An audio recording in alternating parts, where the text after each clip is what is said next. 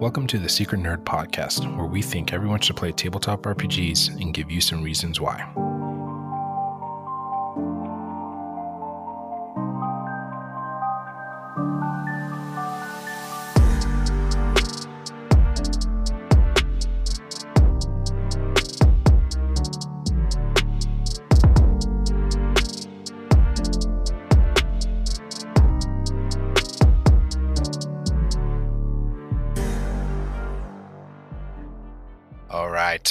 With me today, I am super excited to talk to this guest. She is a game designer, a TTRPG performer, a podcaster, and I think just beloved among the people in general. Number one, Lexi McQueen fan.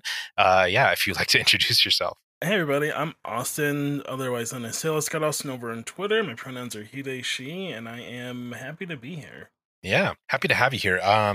We both have secret nerd shows. Yours just has more words than mine, but it's true. Yours is a lot more succinct. I was telling my lovely co-host that the other day when we were recording, I was like, "There's another nerd show," and it's a much easier title. We always mess up our title.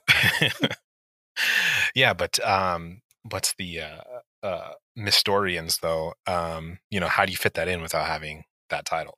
So that's true. It is. I think it's a pretty good fan name. Yeah, I love it. But where I always like to start, Austin, is just, how did you get into nerd stuff in general?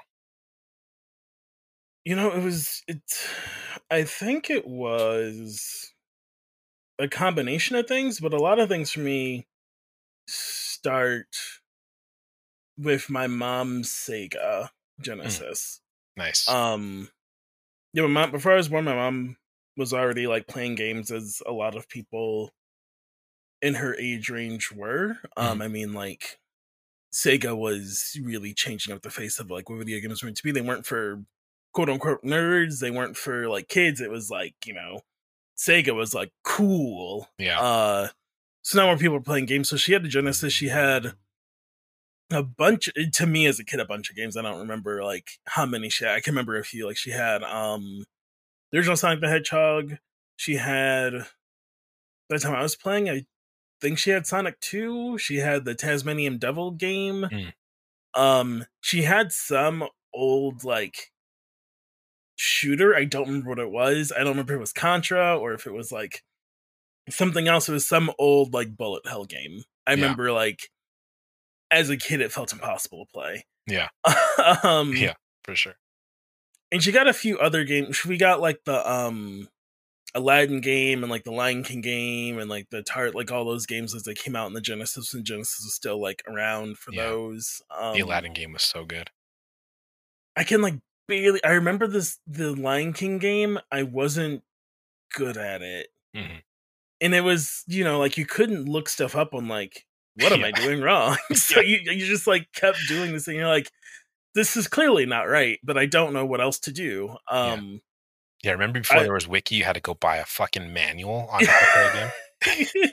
Or subscribe to Nintendo Power or something for the Nintendo game. Yeah. And wait until they put it in Nintendo Power. Yeah.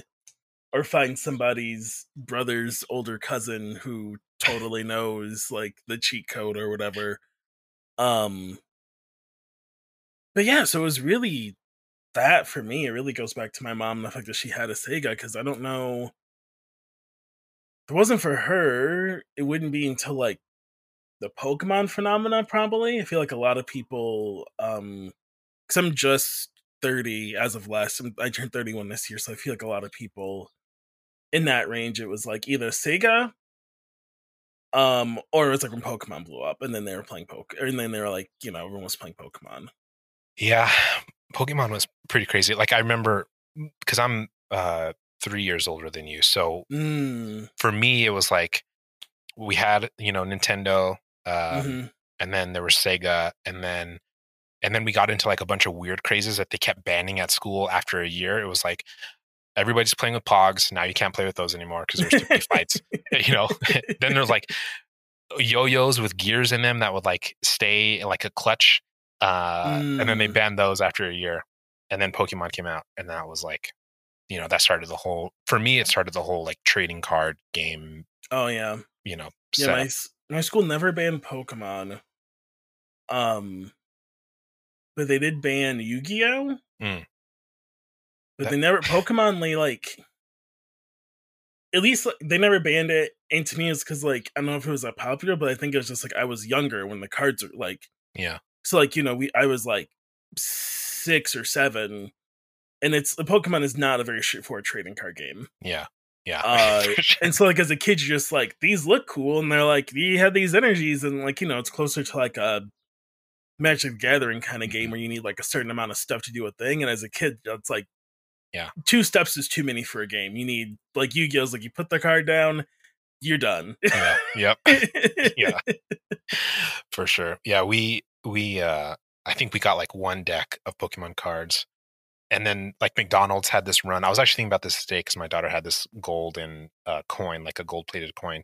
But yeah, they came out with like McDonald's. You could get like a collector's coin, where it was like a gold-plated coin, and like we had like a Jigglypuff or something like that. And then it was like we never played with the cards again.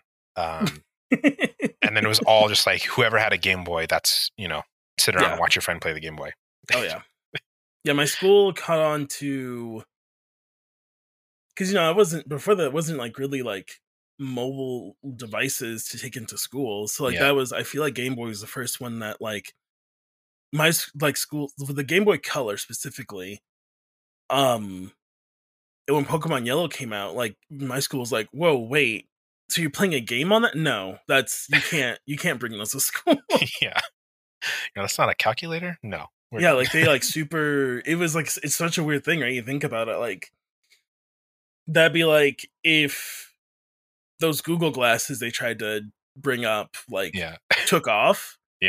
And like educators having to catch on to like that kid that always wears glasses. You're like, wait, those have the internet? Okay, no, you can't bring those. You have to bring your normal glasses. God. Technology is just wild. To watch all of that change too and see like the progression of it, which I think is like part of the reason why your show is so much fun to listen to. One, I love the dynamic between you and Brenda. I think it's incredible. I talk about Blur to Mouth a lot, and I get that same sense of just like I love listening to you two hang out and just like talk about the news and like rant about shit that drives you crazy, and it's so good. Thank you. Yeah, it's a lot of fun. We came up with the idea for Secret Histories and Nerd Mysteries. Gosh, it was 2019 because me and Brenda used to live in the same city, and their job was laying them off. So she was about to move back home. And we're in the same state, but we're like an hour and a half apart now. But I remember distinctly we were at a bar in town. It was her like last big hangout with like a group of people. And I was playing the Teenage Mutant Ninja Turtles arcade cabinet, like the original like Teenage Mutant Ninja Turtles game that was out on the SNES and all that stuff. And I was just telling Brenda about all these like Ninja Turtle facts that are just like in my head. I was like, this is the highest selling non-Nintendo game non-Nintendo franchise on a Nintendo console of all time, and like the original Sketch sold for this, and like all this is like stuff I just know. Like, what if this was a show? Because we both just know a lot of shit and don't use it. Like it's just like in our brain, and we don't do anything with it. Just trivia, Just like I was like, we would crush a trivia. And so we came with the idea, I'm like, let's do it. And then Brenda had to move away, and then COVID happened. And like right before COVID happened, Brenda came to visit and stayed with me and my partner for 4 days, I think. And in that 4-day time, we came up with the idea for the show, like, let's do it, etc., so on and so forth. And then when COVID started, we were like, because we've been dragging our feet on like getting the show together. Like, well, we have so much time. Let's just like start doing the show. It's something to do. Yeah. In our first episode, it It was only an hour. It was an hour, and we did it like by the seat of our pants. We didn't have a full format yet. We ended up switching the topic last minute. Like Brenda had researched something. To this day, I don't know what it was supposed to be. And I usually handle news, and so I was going over like Chuck E. Cheese had just had some bankruptcy court stuff go in their favor, and I was like, "Isn't that crazy?" And Brenda's like, "Let's do Chuck E. Cheese." You're like, wait, and so wait. that's just like how it happened, because Brenda just knows a lot of stuff about animatronics. So it was kind of like history of Chuck E. Cheese through the lens of their animatronic. So yeah, we just we just started doing it. We did it every week for a year. For first like 2 years, we did like every week ish. Yeah. And recently we switched to every other week because we realized like that's kind of a lot. Everyone was like, you put out an episode a week for 2 years, and we're like, yeah, and they're like, that's like a lot of work. We're like, it sure is. Yeah. Now that we have you hooked. Yeah, exactly. Yeah. I think, yeah, I do my show weekly, and if I had a co-host I had to schedule with, or if I had to research anything at all, there's no way. Yeah, I would have a hard time doing it too.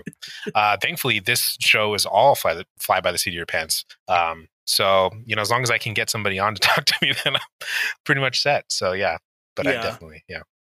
I mean, there's like pros and cons to both. I think I enjoy. It is fun to push myself to learn stuff, because there's a few things I know a lot about we haven't covered yet that are kind of in my back pocket. I'm like, if I like hit a wall, so it's fun to look into like stuff that I'm like, I know this thing, but I don't like know about it. Yeah, yeah, for sure. How did it feel predicting the plot of Godzilla vs. Kong?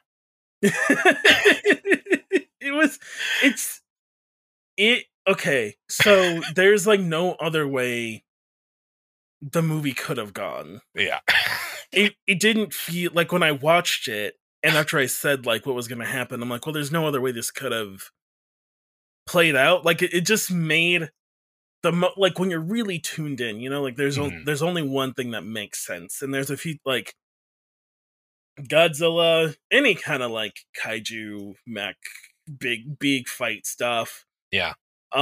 Vampires, and most shonen tropes. Like I'm like, there's only one thing that makes sense here. Like when I watched, I won't spoil it, but when I watched Mugen Train, I was like, there's only one way for, like, after when I watched the movie, not the shortened, like, not the elongated, like, anime version of the arc. When I was watching the movie, that was the first time I was like interacting with Mugen Train the arc, because I when I watch the show, I was like, oh, I know what's going to happen now. But I'm sitting in my car, and summer of 2020 or whatever, or 2021. I don't remember when it came out anymore. I think it was last year. Yeah, summer 2021. Sitting in my car at the drive-in, watching this movie by myself. And when it gets to like the halfway point, I'm like, there's only one way for the rest of this movie to go. And then it went that way, and I was like, that's the only way it could go for any tension to exist in the rest of this anime. There's no other way for it to go. Yeah, there's definitely like certain things that lean on specific tropes, or in like Godzilla's instance, it's like, okay, well, you've already given us 40 monsters, right? I'm exaggerating, but like there's clearly only one thing left to do. Yeah. It's like, so we've met Godzilla, we've met the last movie is about, there's all these other monsters. You've already established that. Godzilla won. Yeah. And like, well, also King Kong exists. I'm like, okay, there's no way this movie is like 2.5 hours long or whatever, and just about Godzilla and King Kong fighting. That would be indulgent. Yeah. that is an hour tops, maybe an hour and a half if you have a human subplot. Right. Which I was thankful that movie doesn't really have much of. It's kind of weird, because I get the humans, they're like, the humans have to be there. Yeah. I suppose. Yeah. But do they? It's like, do they? But also, like, they're so not there that it feels like I'm not attached to like Alexander Skarsgård character getting blown out of the air. I'm like, I don't really care about. I don't know who he is at all. Yeah. And all like the science, the quote unquote science in it is so just like wacky cartoon like science. And it's just like, whatever. Just fuck it. Like I get like we need an audience fill in, maybe, but still like I honestly could just be like, you're making a 2-hour movie about literally Godzilla and King Kong fighting for 2 hours. Sure, I'll watch it. Like you could use different human actors for every single human scene, and I wouldn't care. Yeah, for sure. It could be like, now it's this family in Oklahoma watching the news, reacting to it. Now I don't know, that could be more interesting, honestly. Like, instead of these people who are in it, it would be cool to see people who are like way outside of the radius of this like calamity, just like, damn, what you could like check Twitter? They're fucking scrapping in Tokyo. Yeah. I'm such too like I'm very much like I'm not like a film critic by any means, and I'm very much like entertained. I think it's has a large part to do with growing up watching kung fu movies as like a staple of mine, and just like kung fu movies is like, we are going to give vague, semi-logical reasons as to why this character has to fight for an hour out of an hour and a half of time. And I'm perfectly fine with that. So it's like, that's why I've never hated the original not the original, the prequel Star Wars trilogy, because I'm like, you gave me badass Jedi fights. And that's really all I'm here for. Like, yes, the rest of the movie is kind of stupid, but like, but did you watch Revenge of the Sith? There's a literally 30-minute sequence of Jedis just fighting each other. Yeah. And that's the best. It's pretty rad. And I think too often movies are afraid to do that. I think that's what makes the newest Mortal Kombat movie so good. Because it really gets that, like, what we would like to see are a bunch of cool Mortal Kombat fights. And that's really, and it's, it's one half, like, if you're a fan of the Mortal Kombat franchise, you know the whole rigmarole. You don't need and I think it's like people realizing, like, hey, if we're gonna make a Mortal Kombat movie, you know who's probably the biggest fan base? People who are already Mortal Kombat fans. We shouldn't waste time trying to get buy-in from someone who's like, Mortal Kombat, isn't that game that's like illegal or whatever, right? Like someone's like mom or grandmother is not going to think like, I want to watch Mortal Kombat. They're going to remember the like Senate trials literally over the game. Yeah. Why waste time getting buy-in from people who don't care about the franchise? If they watch it, you got some free money you didn't expect. Yeah. Most likely they're not going to see it, and you don't really need them to. Like, the whole point of, like, because they made the Monster Hunter movie, right? Yeah. And it was a colossal flop because they, for some reason, didn't just vie for the attention from Monster Hunter fans. They're like, they did this whole like US military plot and this weird, they did like a lot of weird insulting of like Chinese people, which is like the main, they honestly made it for the Chinese market. And I'm like, what are you doing then? Yeah. That's weird. That's super weird. Yeah, it's super weird. It's like, Monster Hunter is a giant franchise. If you just made, here's a Monster Hunter movie, the Monster Hunter games are nonsense. Like, any fan is like, they give an explanation, it's pretty terrible. I'm mostly just here to like fight big monsters and harvest them. Yeah. If you made a movie that was just that, like, here's some bad science that we have to put in, so there's like talking, and now here's mostly an hour of a group of people hunting a giant monster that looks like a dragon. Yeah, for sure. I mean, and I love Tony Jaa, and I was like, that was a big selling point. And then I just saw the trailer and I was like, I don't like, this doesn't, I'm not even a huge Monster Hunter fan, but I've played a little bit of it, and I'm just like, this seems so different. Like, yeah. It's just not it. I mean, that's what makes the Sonic movie so good. Yeah. They're like, this movie is for Sonic fans, and specifically like I think keeping in that band of like family movies too, because that's not something we get. There aren't a lot of good family movies that are in that PG rating. Yeah.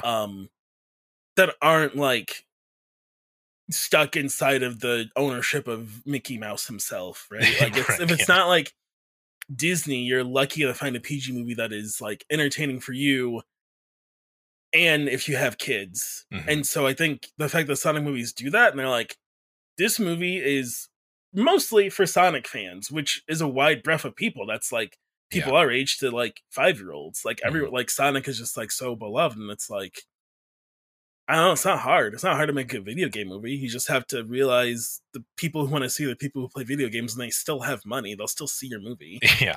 Yeah.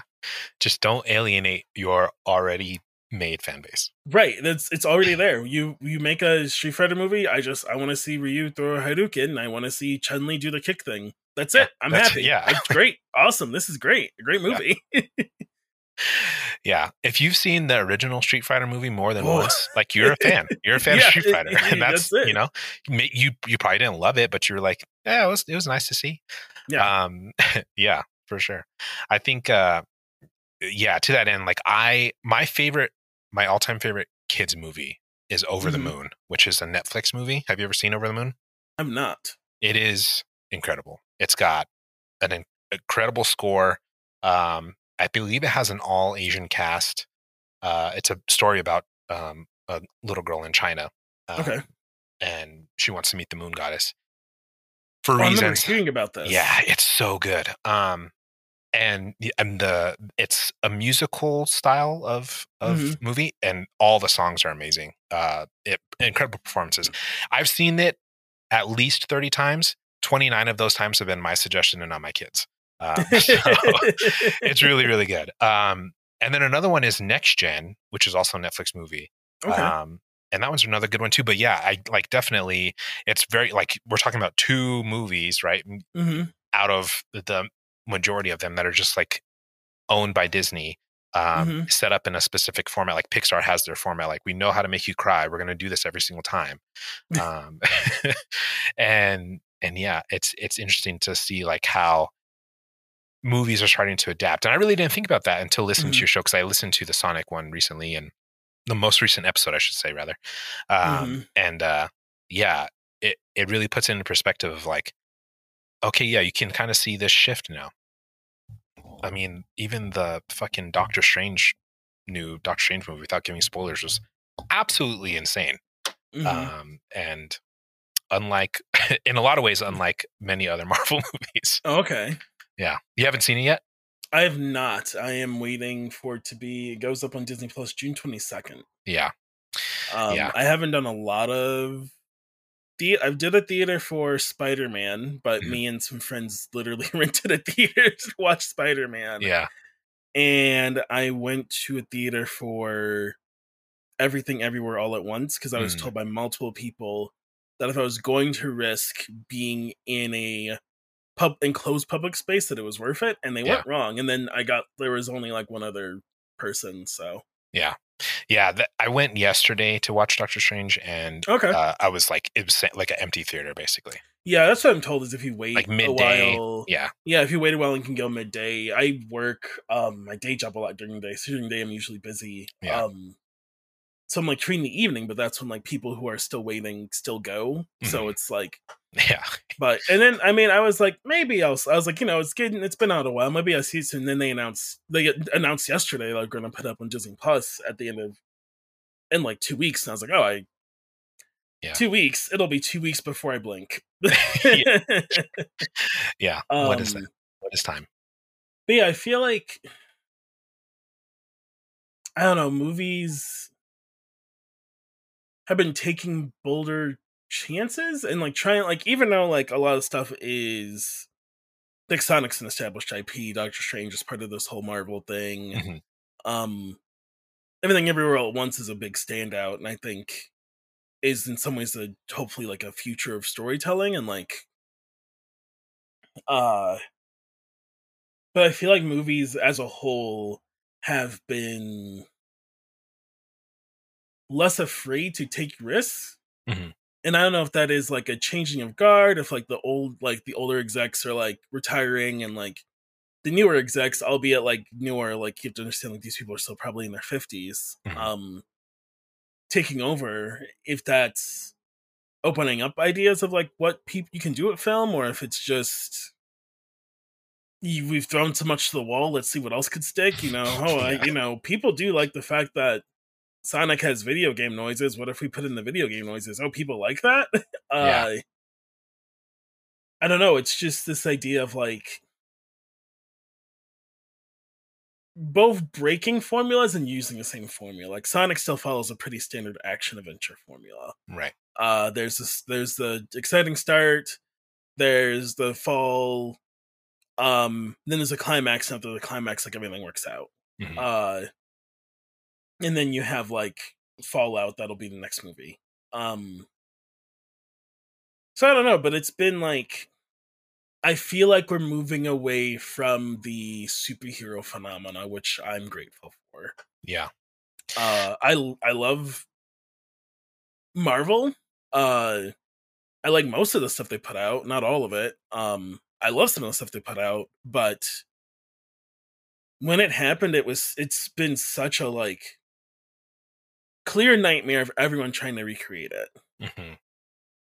Yeah. To the point where I don't think Marvel could do it again. I think if it like collapsed, I don't think they could rebuild it. Yeah, I think it would be pretty tough because there's already so many fans saying like we want something different. Yeah. Right? Like I think because there's that you know the formula of like you always fight the thing that's like the same like you, right? Mm-hmm. Which I think only really works if it's like if you have the Hulk, I want the Hulk to be able to smash against something that can take hits, right? Mm-hmm. Or like a Superman movie, I want Superman to fight somebody that's strong. Right. At least to show like the things that are possible. Mm-hmm. But if you're going to change that, right, don't make Batman versus Superman, or don't let Zack Snyder do it. But you know, like it's got to be something that creates like a good situation. Like Lex Luthor is such a good Superman villain because of his brain, and Mm-hmm. you know, like how do you make that work as a movie? Mm-hmm. And I think more of those superheroes have to do things like that. Like Spider-Man's great because there really is no like spider villain, right? Other than Venom, I guess. But really we haven't encountered that in these new films, right? Mm-hmm. But then people were so upset because he got Iron Man, and you just can't make everybody happy. Yeah, no, I mean that's the thing. So it's something I think about all the time when I'm working on stuff, when I'm watching stuff, when I'm talking about stuff. Is just like, it was E3. Oh, maybe 2005 or 6. Mm-hmm. And we were watching G4, and they were interviewing Reggie Fils-Aimé back when he was still the head of Nintendo America, and really for all intents and purposes like the face of Nintendo. Mm-hmm. And he was being interviewed, and I think it was, I forget what he was being interviewed about, but he said this thing that I always think about, which is like, we'll never be able to make everyone happy, so we do our best to make ourselves and our teams happy. Yeah. Now, granted, I want to like put a footnote. I know Nintendo's had a lot of controversy lately about how unhappy some people on their teams are and mistreatment they've gotten. There's a big report on that over at IGN, I think it was. People can look that up. But I think as on a pure like that in a vacuum on its own statement, like it's something I think about a lot because it's very true. Yeah. There's no way to make all your fan base happy. So I think, and what I hope is that they're letting more of the people that land these jobs, these writers and directors and producers, like try to make something they like. Yeah. I think it's something that makes Spider-Man No Way Home so good, is like it had the same feeling of like when you watch the first Iron Man, mm-hmm. or when you watch Endgame or Black Panther, like some of those ones that like feel different. Yeah. Where it's like, this is something they enjoyed making this. They wanted to make this. Yeah. There's like a lot of heart and soul to it. When we watch Into the Spider-Verse, like there's a lot of heart and soul put into it, of like everyone that was on set, everyone behind the camera, everyone who was helping out, all the editors, like were like, this is special. Mm-hmm. And not all of them feel like that. And it becomes so apparent when you get one like that. Because like after seeing No Way Home, the next one I watched was... No, I watched Shang-Chi at home. I haven't seen one since No Way Home, because I'm waiting to watch Doctor Strange. So we'll see how Doctor Strange feels. Yeah. I remember after watching Black Panther, and then whatever I watched after that, I can't remember which movie came out after Black Panther, it was like, it like doesn't have that, you know, when you Mhm. after you watch a movie that has it, you can see all them, like, for a while you're like, doesn't have it, doesn't Yeah, have it, yeah, doesn't have it. yeah, yeah. It's it really is. They kind of like it sets that new standard, basically. Mm-hmm. Yeah, um, for sure. Because every time like a new Marvel movie comes out, my buddy's like, "Well, okay, did this change your order?" And I'm like, "Well, first of all, it's hard to like even have an order of a Marvel movies like top five because it's just like there's so many different things how I'm feeling at the time." Mm-hmm. I'm like, contrary to many people's belief, I'm a big believer in Iron Man 3 because I love the fact that Mm-hmm. he didn't have his suit. Like he had to be like Mm-hmm. the genius he was and not just like Mm-hmm. have all the money. I Mm-hmm. love that. Like he fucking makes a bomb with a microwave and people are complaining. Anyway, but yeah, so like that, it really just sets it up. And I think it's true. Like you have to really think about that stuff when you're creating and when you're writing stuff. Mm-hmm. And which kind of brings me to like you obviously you've written games and game design and stuff like that. But when did that Mm-hmm. all start for you? When did you first touch a TTRPG? The first much touch of TTRPG was also when COVID started. Yeah. a lot of life got turned upside down. Then I was, A tale as old as COVID. yeah, exactly, pretty much. Well, no, okay, so before that,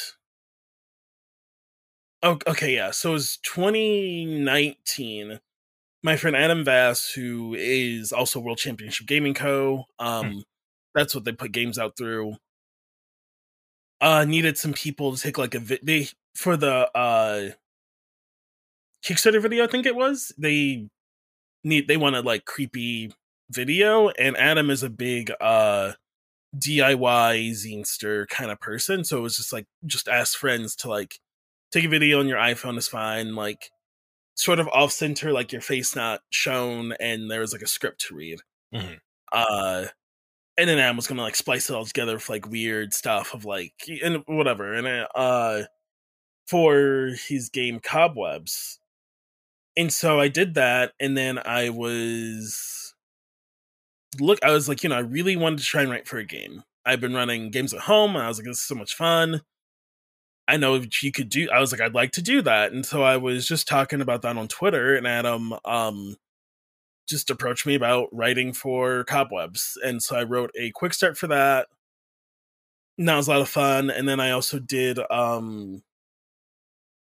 I made a planet for Adam's game, ne- Necronautilus. Hmm. That was like each planet was like an afterlife kind of thing. Yeah. And so the planet I made was Ritual, which was like a afterlife for magic users across all realities, is the idea. It was a lot of fun doing that, and that was kind of like what like those two things like really got me started. That's how I met Banana, who ended up collaborating on for Deimos, and that's what got me into all of it was Cobwebs. If you can, I don't know if Adam still has any physical copies, but if you go to World Championship Game Co. and grab a copy, it's the first time my name's in something. Yeah.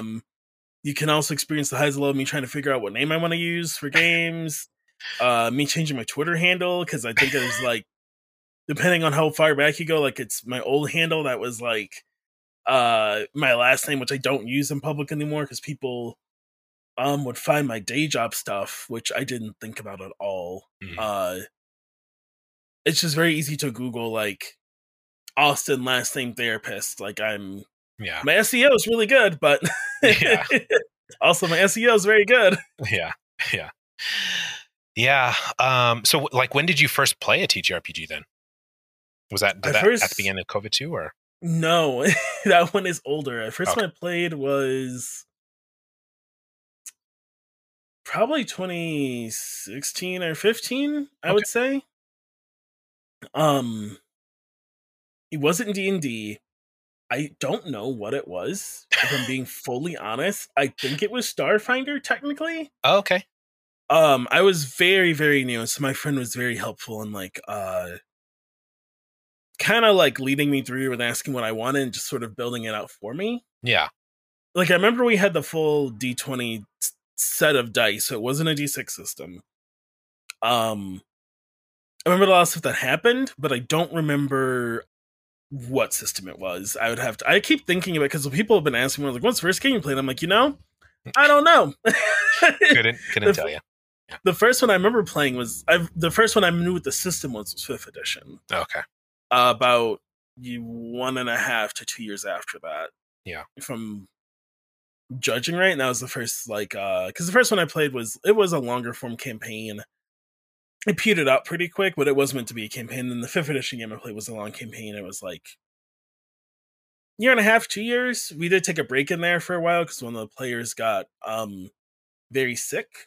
They're one of the 1 in 10,000 people or whatever that got unlucky with a wisdom tooth removal, and they got an infection in their brain. Yeah, shit, yeah. So we took a break for that, obviously. Thankfully they made it through, and they made it through the recovery and all the physical therapy, and then they couldn't be around bright lights for long to learn how to use their eyes again. Jeez. But we made through all that and then eventually finished the campaign, and so it was a lot of fun. And that was the first one that really showed me how much you could create and do with games. Yeah. So I had a really good time with that. So was it like what led you to writing then? Was it were you already doing homebrew stuff, or was writing something that you had been doing kind of your whole life as just a hobby? Hey y'all. It's your favorite host, and I wanted to just pop in here to say if you're enjoying the show and you'd like to give us some support, the best way to do that is through Patreon. I've launched the Patreon with a couple of tiers. There's a $3 tier, which gives you access to the Discord, and you come hang out with me and the other friends inside of that, and just kind of talk the show, talk a bunch of different nerd stuff.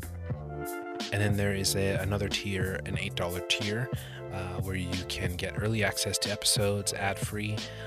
You will also get free access to all micro RPGs that I create in the future.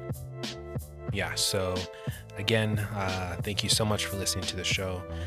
If you'd like to give additional support, that's one way to do it. Another great way to do it is just, go on to whatever platform you're listening to and rate the podcast, subscribe, follow, leave a review if you can.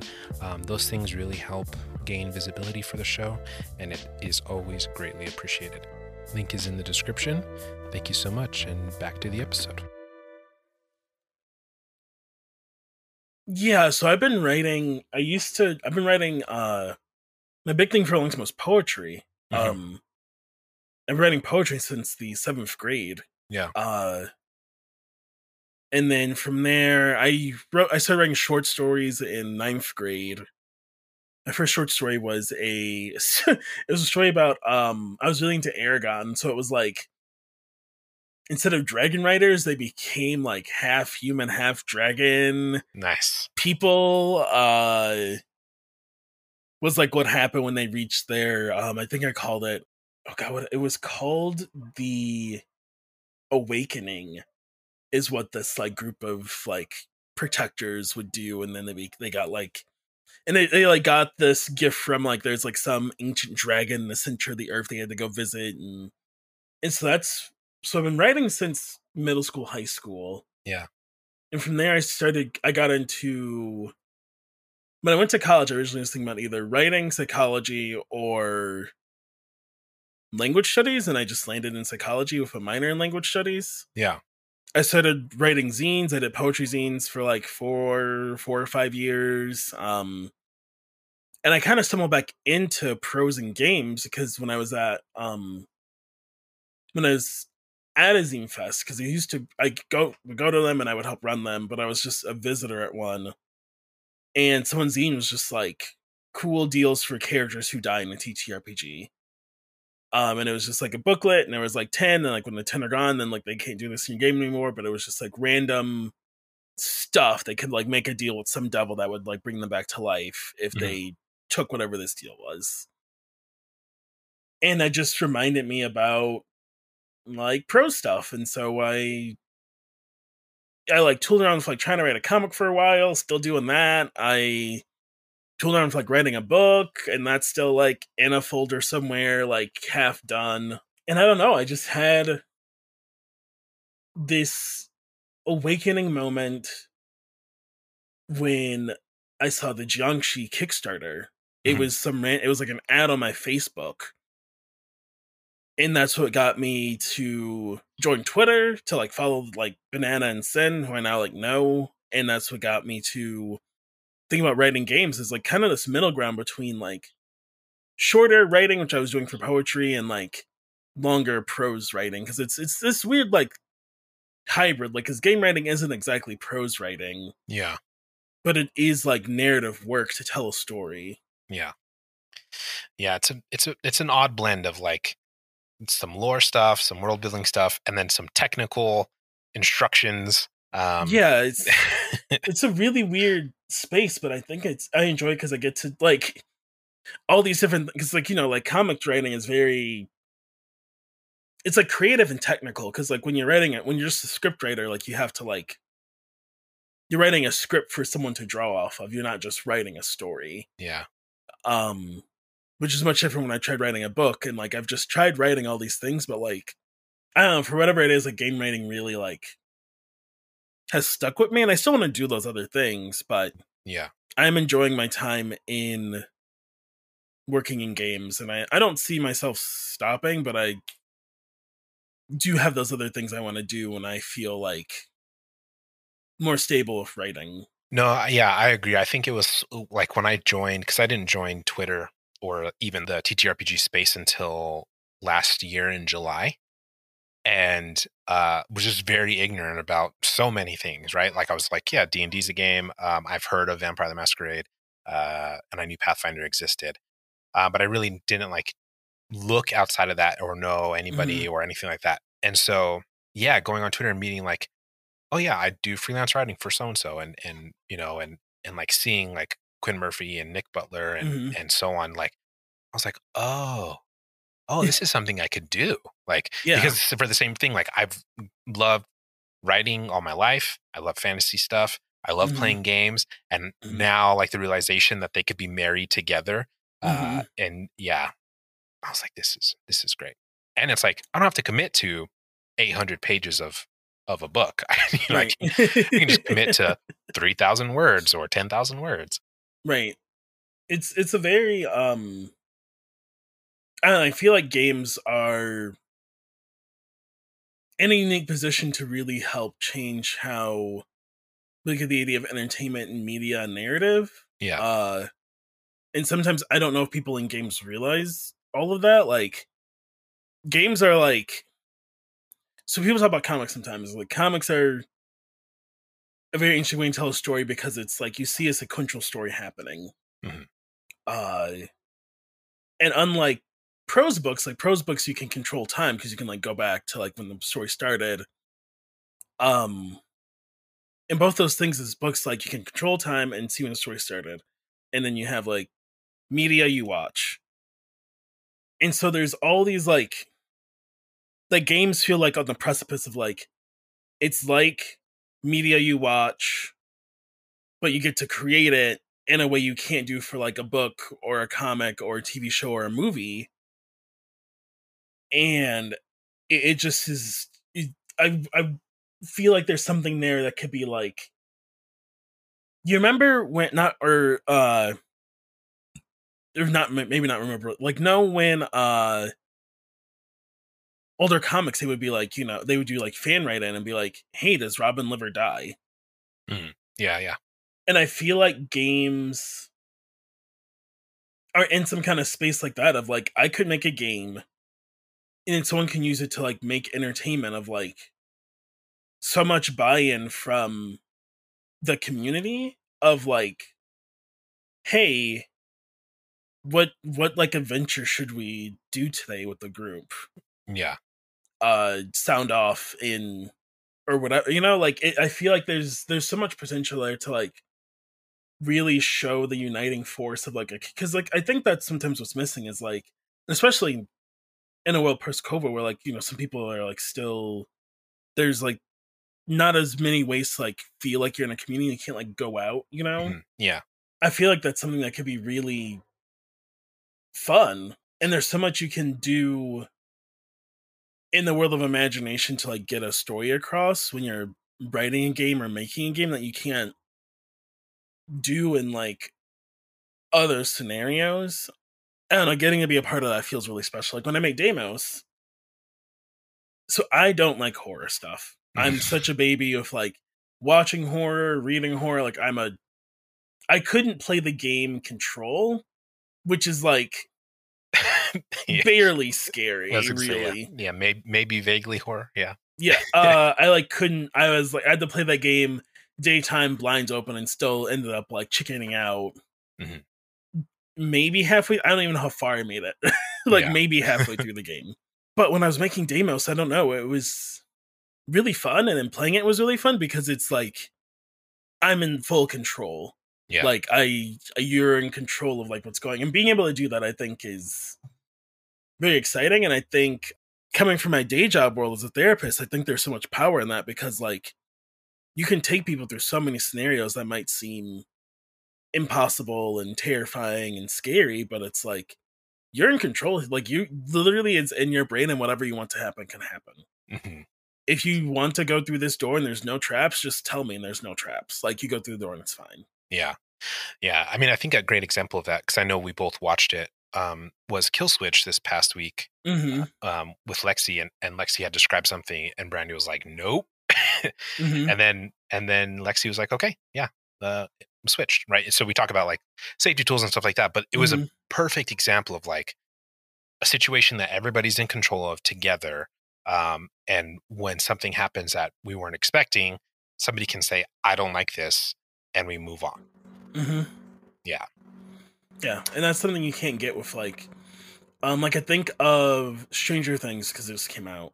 Stranger Things season 4 or volume 4, whatever they call it. And I won't give away, but at the start of the episode, there's a content warning, which is cool because I haven't seen that for any show ever. Yeah, that's on TV.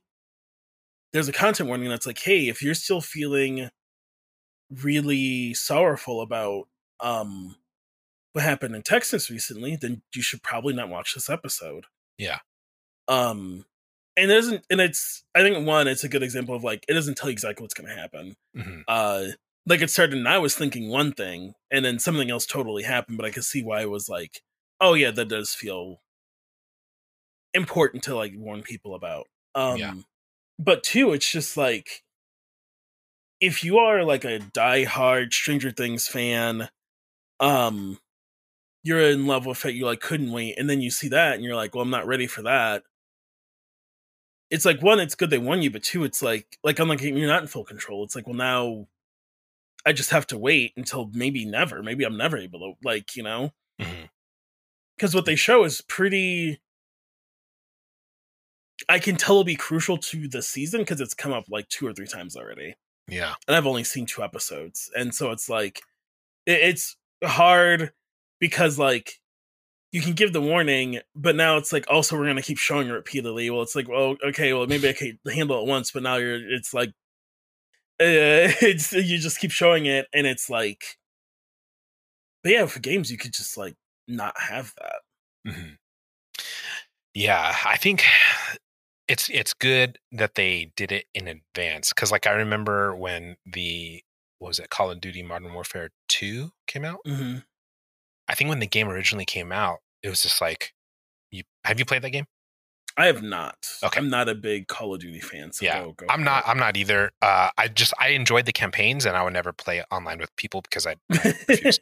But the campaigns were fun. But they had this level where you're like an undercover agent working with these Russians, and they go into a Russian airport, and you just literally are murdering civilians, like.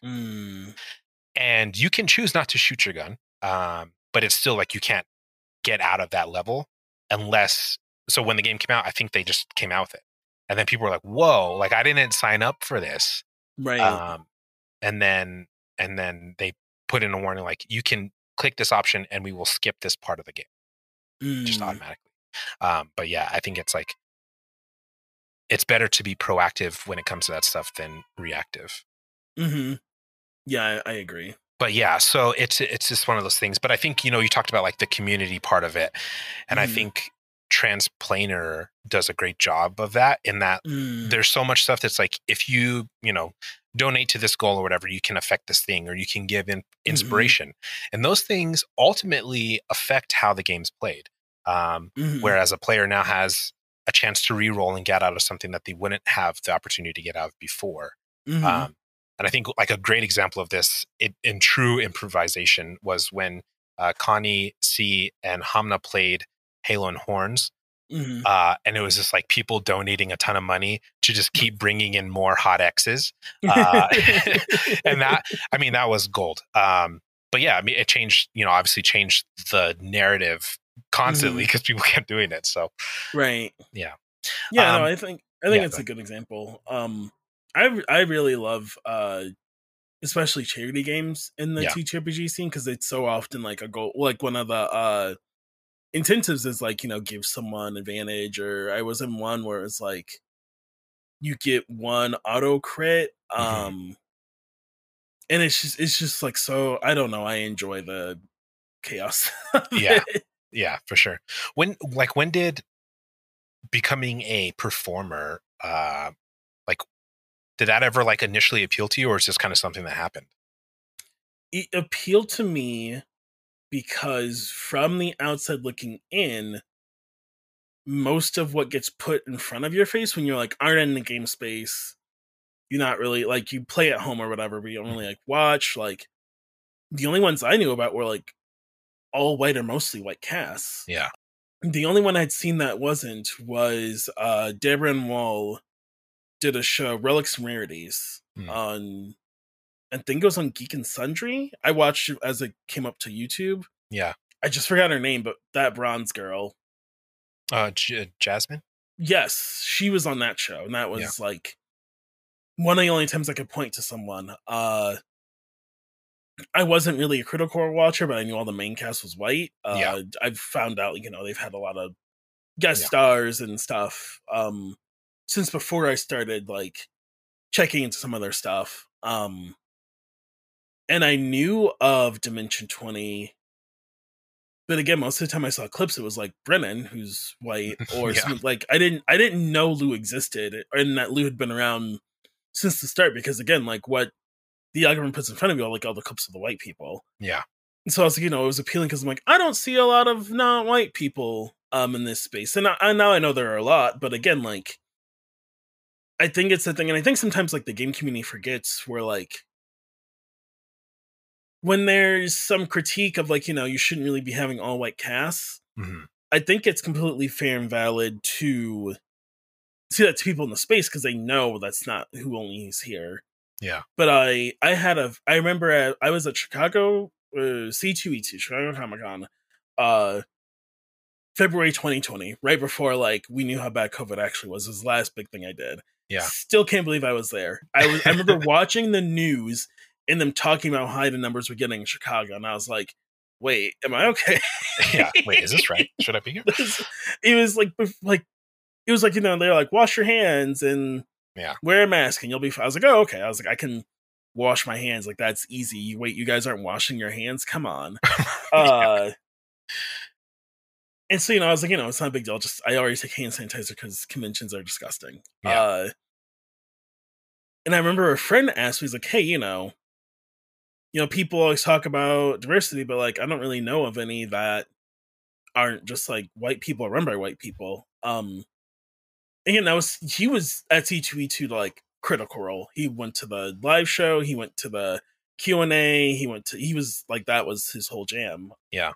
And so that's what really made me want to like get into performing. It was like, I think I could do it. And also I don't see a lot of people that look like me. And so it's been a pleasant surprise that there are, but it's still like, I still wonder, I'm like, how much is getting outside of the TTRPG sphere?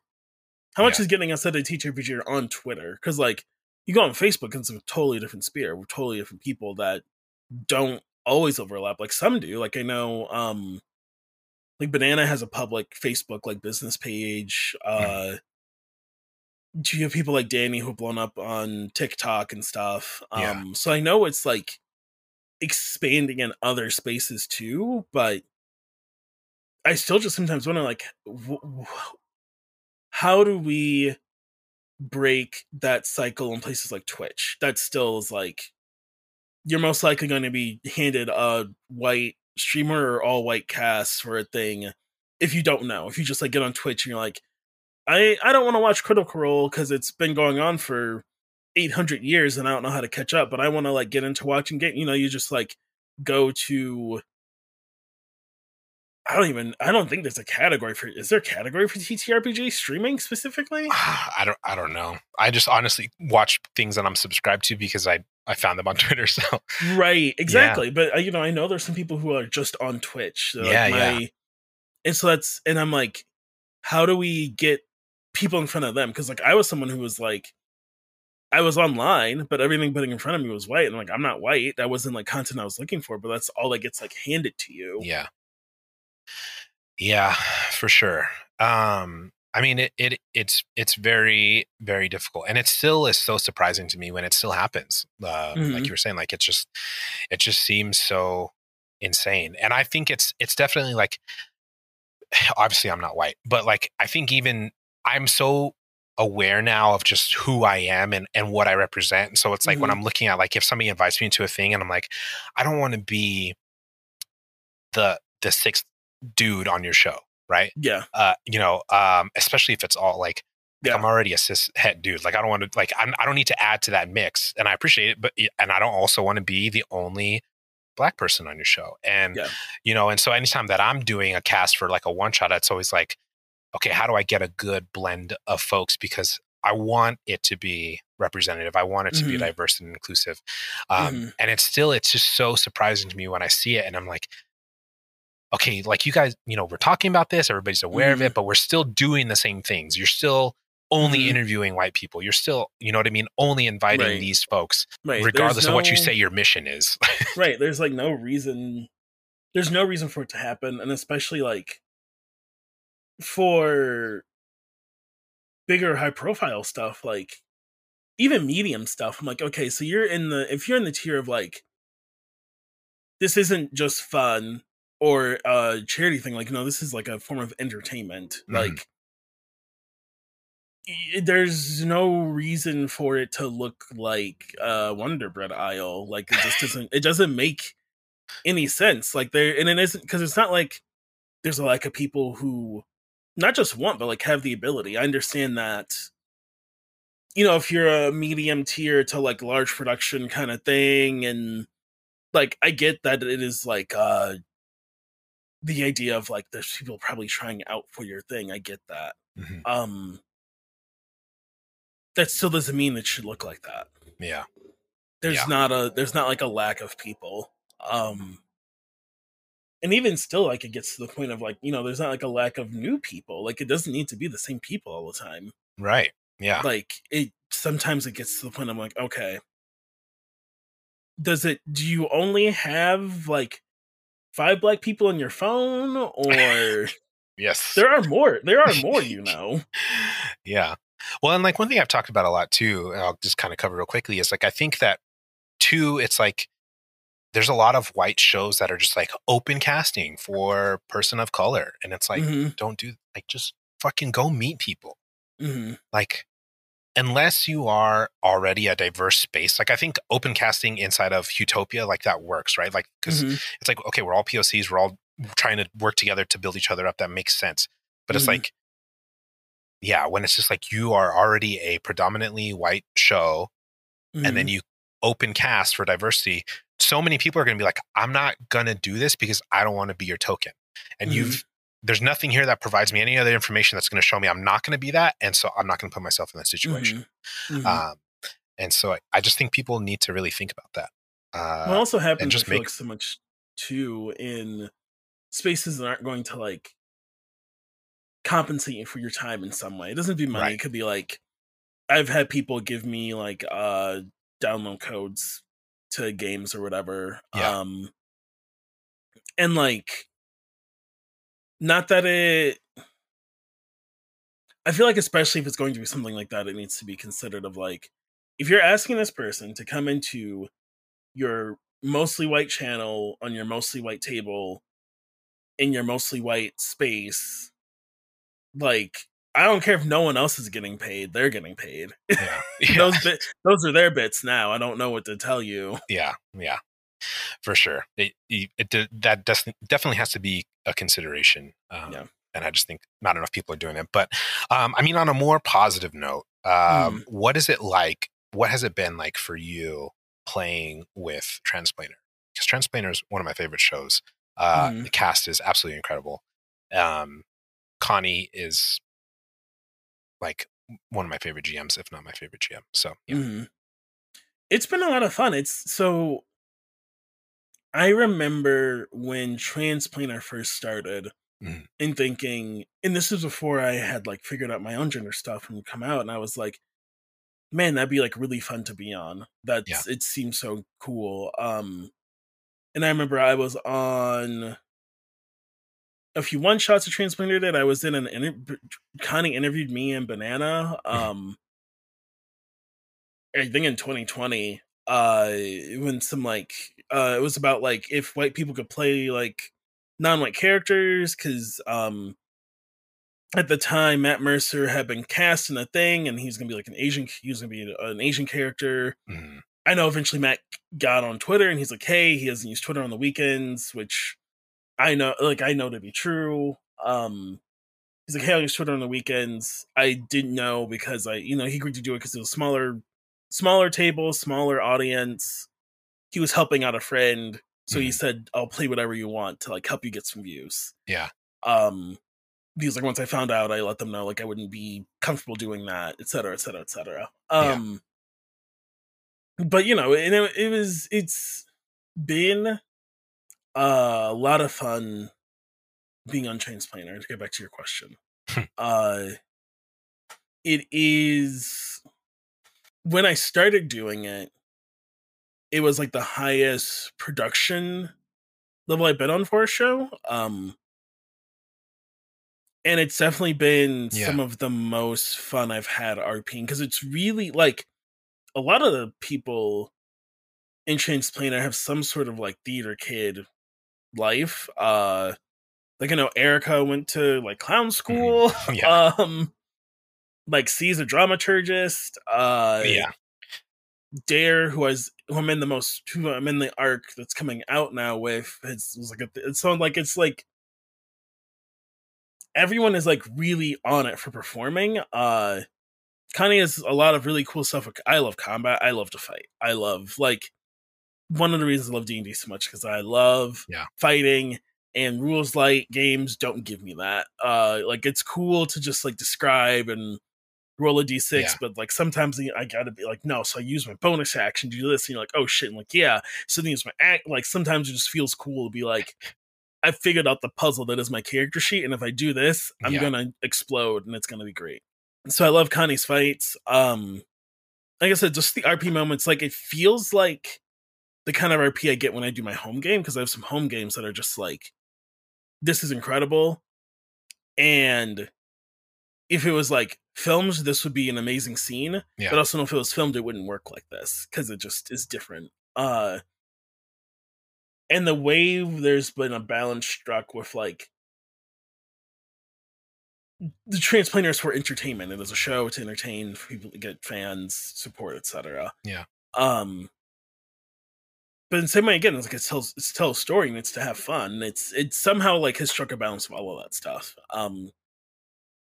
And I've been on other shows that are like near and dear to me that I love. But the Transplaner is like the first one with like such a high level for it and such a community around it. That I've been on, because I've been on other shows since Transplaner that are either still being worked on or not out yet. That I think will be the same, but they're like newer things that aren't out yet. So like there's not a community around it yet because it doesn't exist yet. Yeah, definitely. It's always amazing to see, and it's always so cool to just be like, just to see the amount of positivity and love in the Discord and in the streams and stuff. Like, it's just incredible what they've done as a group, what you all have done as a group. And I absolutely love to see it. I am curious if you're willing to answer this question. Like, when it came to your gender identity, because you said it happened, like searching through that kind of happened around the same time as finding Transplaner. Do you feel like TTRPGs is something that helped you kind of go through that process or even think about it in the first place? Yeah, 100%. So the longest running home game that I play in, our party name is the Ravens. Okay. We were a group of strangers. Well, okay, I knew one of the players. Me and her have been friends for a long time, and I've been wanting to play. We played a few D&D sessions together at a different table, and she clearly wasn't feeling it. She wasn't feeling it. It was like some of the players were just like, they're just dudes, and it was like a bunch of white guys. Me, our trains DM, and then this other player who is she's half Mexican. And so it was just like, this is kind of a lot. There are a lot of white people.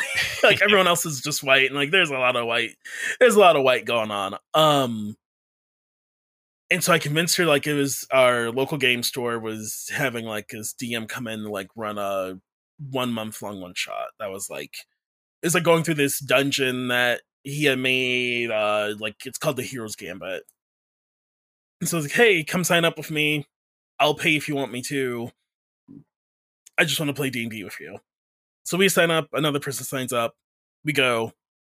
It's so immersive. This DM had like built the dungeon you were going through. Like, so it took up like the whole table. It built it with like all stuff you get at Michael's. It was like styrofoam and like craft paint. And I was like, are you fucking kidding? There's like rocks that were part of the puzzle that you had to like move.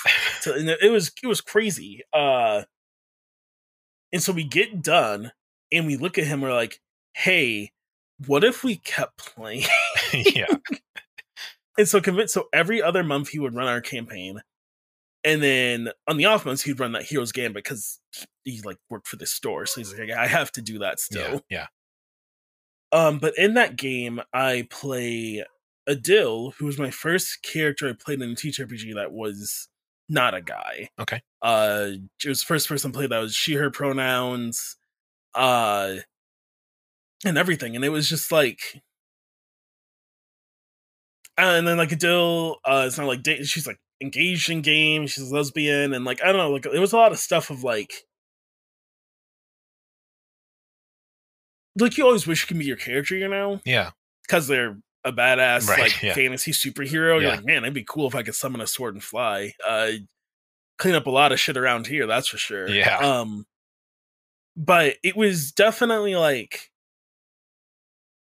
different with Adil.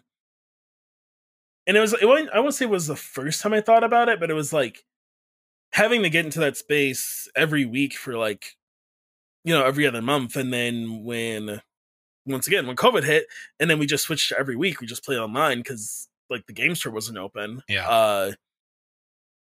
And just having so much extra time to think and like watch stuff. Like I was already a big Steven Universe fan. I started watching She-Ra because I was like, I have all this time, and just like there was so much stuff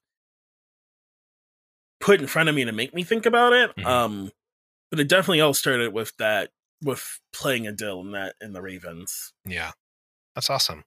Yeah, thank you for sharing that. I think it's really cool. I love that that games are doing that for folks and allowing that space. And I think even too, like, because I've talked about this a lot, like I'm very open about like when it comes to masculinity, like what it kind of means to me. And like I talk about like crying because of kids movies all the time. And like so I think that there's things like that, like it's important to really think about, and regardless of who you are, you know, regardless of whether or not like you're straight and cis and all that stuff, I think it's good to understand because you know, we're more than just what a stereotype is or what a label is or whatever. But yeah, I just love people being happy in their skin. That just makes you feel good. You know, I was watching your conversation with CJ and somebody else about the newest Young Justice season. Oh, wolf. And I'm on season 3 still. So I was like, oh, I should go back and start watching this. And I started watching it. And I got to the part where Violet somebody walks out and they're like, oh yeah, now we have another girl in the group. And Violet's like, actually, I don't really know if I'm a girl or a boy. And I'm just me. And everybody's just like, cool, we love you. And it was just like, yeah, like we should do this more often in cartoons. Yeah, Young Justice is, if you are listening to this and you're not watching Justice, I beg you to go watch Young Justice. Yeah. And then talk about how much you love Young Justice, because that show is always, it's one of the shows I like to flirt with canceling. Yeah. So please watch Young Justice, talk about how great Young Justice is, tag Greg Weisman on Twitter, tell him how much you love Young Justice. Especially recently, like it's been getting a lot of hate because they are season 4, just like they just start running with it. Yeah. And he's been getting a lot of hate of like, like stop all this wokeness. And he's been very adamant on Twitter. He's like, I mean, I could just get rid of all the cis white guys because we've had a lot of that and it's kind of boring anyway. He's like, he's like, I could just never show Superman ever again. Who cares? Yeah. So this season has been, some people think it starts rough. I think it starts really cool. I think it has been really cool.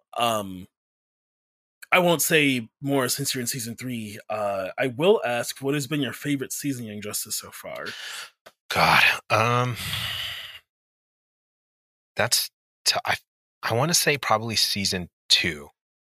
Okay. I think season 2, because like after like season 1 starts great, and they just they go through so much, right? Like that's the theme of like Young Justice is like these kids going through awful shit.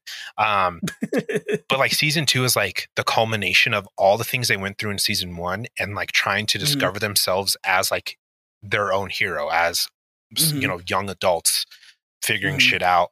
And I think just like the themes that they went through were really good. Season 3 is great too, but I think season 2 is probably my favorite so far. Yeah. For those reasons, because I think it just it's just so good. I mean, it's a really brutal show, but it's amazing.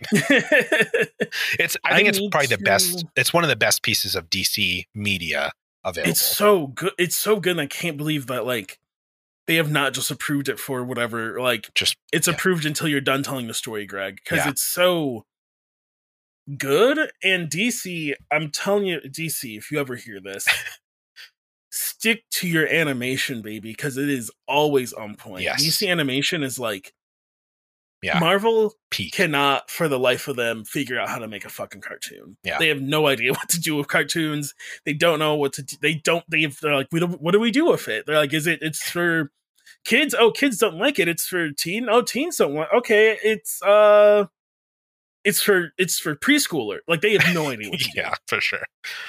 But DC is like always, they're like, oh, you want like preschool animation? Here's DC Superhero Girls. It's incredible. You want like adult? Here's like the Injustice movies. Essentially, you want here's Young Justice. Like it's always so good. It does such a good job of like blending source material with new stuff, with old stuff, with like remixing it. Like it's so good at like taking in like this person exists in the DC canon, and they haven't been seen since 1970. What if we use them for this? Like it's so good at that. Yeah. I wish they would give up ever doing anything live action and just like put all of the money into the animation, because it is like Young Justice is great, Superhero Girls is great, the Harley Quinn show is great. Like the Harley Quinn show is like, it's another show that doesn't need to be as good as it is. Yeah. It's adult animation piece. It's not just vulgar and gross. But it is such a good job of just like taking in little parts of like yeah, Apocalypse exists because it's the DC canon and it's not really about that, but like you do a good job of like bringing in like little bits and pieces of like DC stuff into like this show that's focused on Harley Quinn. Yeah, absolutely. So good. Definitely go watch it, but also go consume every piece of media that Austin has. So if you would like to, where can people find you and all the stuff that you're working on? The best place to find me is over on Twitter at Sailor Scott Austin. That's Sailor SCT Austin. because the full scout is too long. Mm-hmm. So that's always the best place to find like what I'm up to or what I'm watching or what I'm making a meme about. That's why I'd say to catch up with me. There's the stuff I'm on now. My podcast comes out every other Wednesday, Secret Histories and Nerd Mysteries. So I don't know when you're listening to this, but find it wherever you get podcasts. And once you get in sync with a new episode, every other week from then on out, unless we don't have one, you don't. If you're gonna start demanding stuff, I'm gonna make you pay for it. Yeah, so. Yeah. Respect people's boundaries, please. And then, as mentioned earlier, I'm on Transplaner. That's every other Saturday. And then I'm on another D&D stream on Mondays, but all of it's on Twitter. If you find me there, you'll see what I'm working on. What I'm right. I'm not. The only thing I'm working on right now that I think I'm allowed to talk about, I have two. I'm on a game called Disaster Hamsters 2. Mm-hmm. I'm a setting writer for that, and then I am one of the designers for Kids in Capes. Nice. Which is on the Kids on Bikes system. Yeah. So that's what I'm working on now that I know I can talk about. Just because for Kids in Capes, we did a stream for the first like 6 months or first 6 weeks of production of us designing, and then Disaster Hamsters 2, I was like on the Kickstarter page was my face. So yeah. Those two, I know I can talk about. Everything else, I don't know. Like, I'm glad I don't have any NDAs signed from anybody, but it's weird when like you don't have an NDA. But also, they haven't talked about that you're on it. So I'm like, am I allowed to talk about where's the line? Yeah, for sure. I totally get it. Well, yeah, I mean, this has been incredible. I have so many like multimedia stuff that I want to talk to you about, but we just don't have the time to do it right now. So we'll just have to stay in touch. But this has been incredible, and I'm so glad to have finally got to sit down and talk with you and meet you. And I'm just looking forward to all the stuff. So thank you. Yeah, thanks for having me. This has been great. Can't believe it's already been time. The little like time clicker is clicking at them. I'm like, oh really? Are you sure? Yeah, 100%. Well, thanks again. Yeah. Thank you so much for listening. I hope you enjoyed the show. If you would like to reach out to us, check out the many options on the Anchor app or anchor.fm on your browser. You can also reach us at secretnerdpodcast@gmail.com. Make sure to subscribe to the show, and if you'd like, leave a review to help us grow this thing.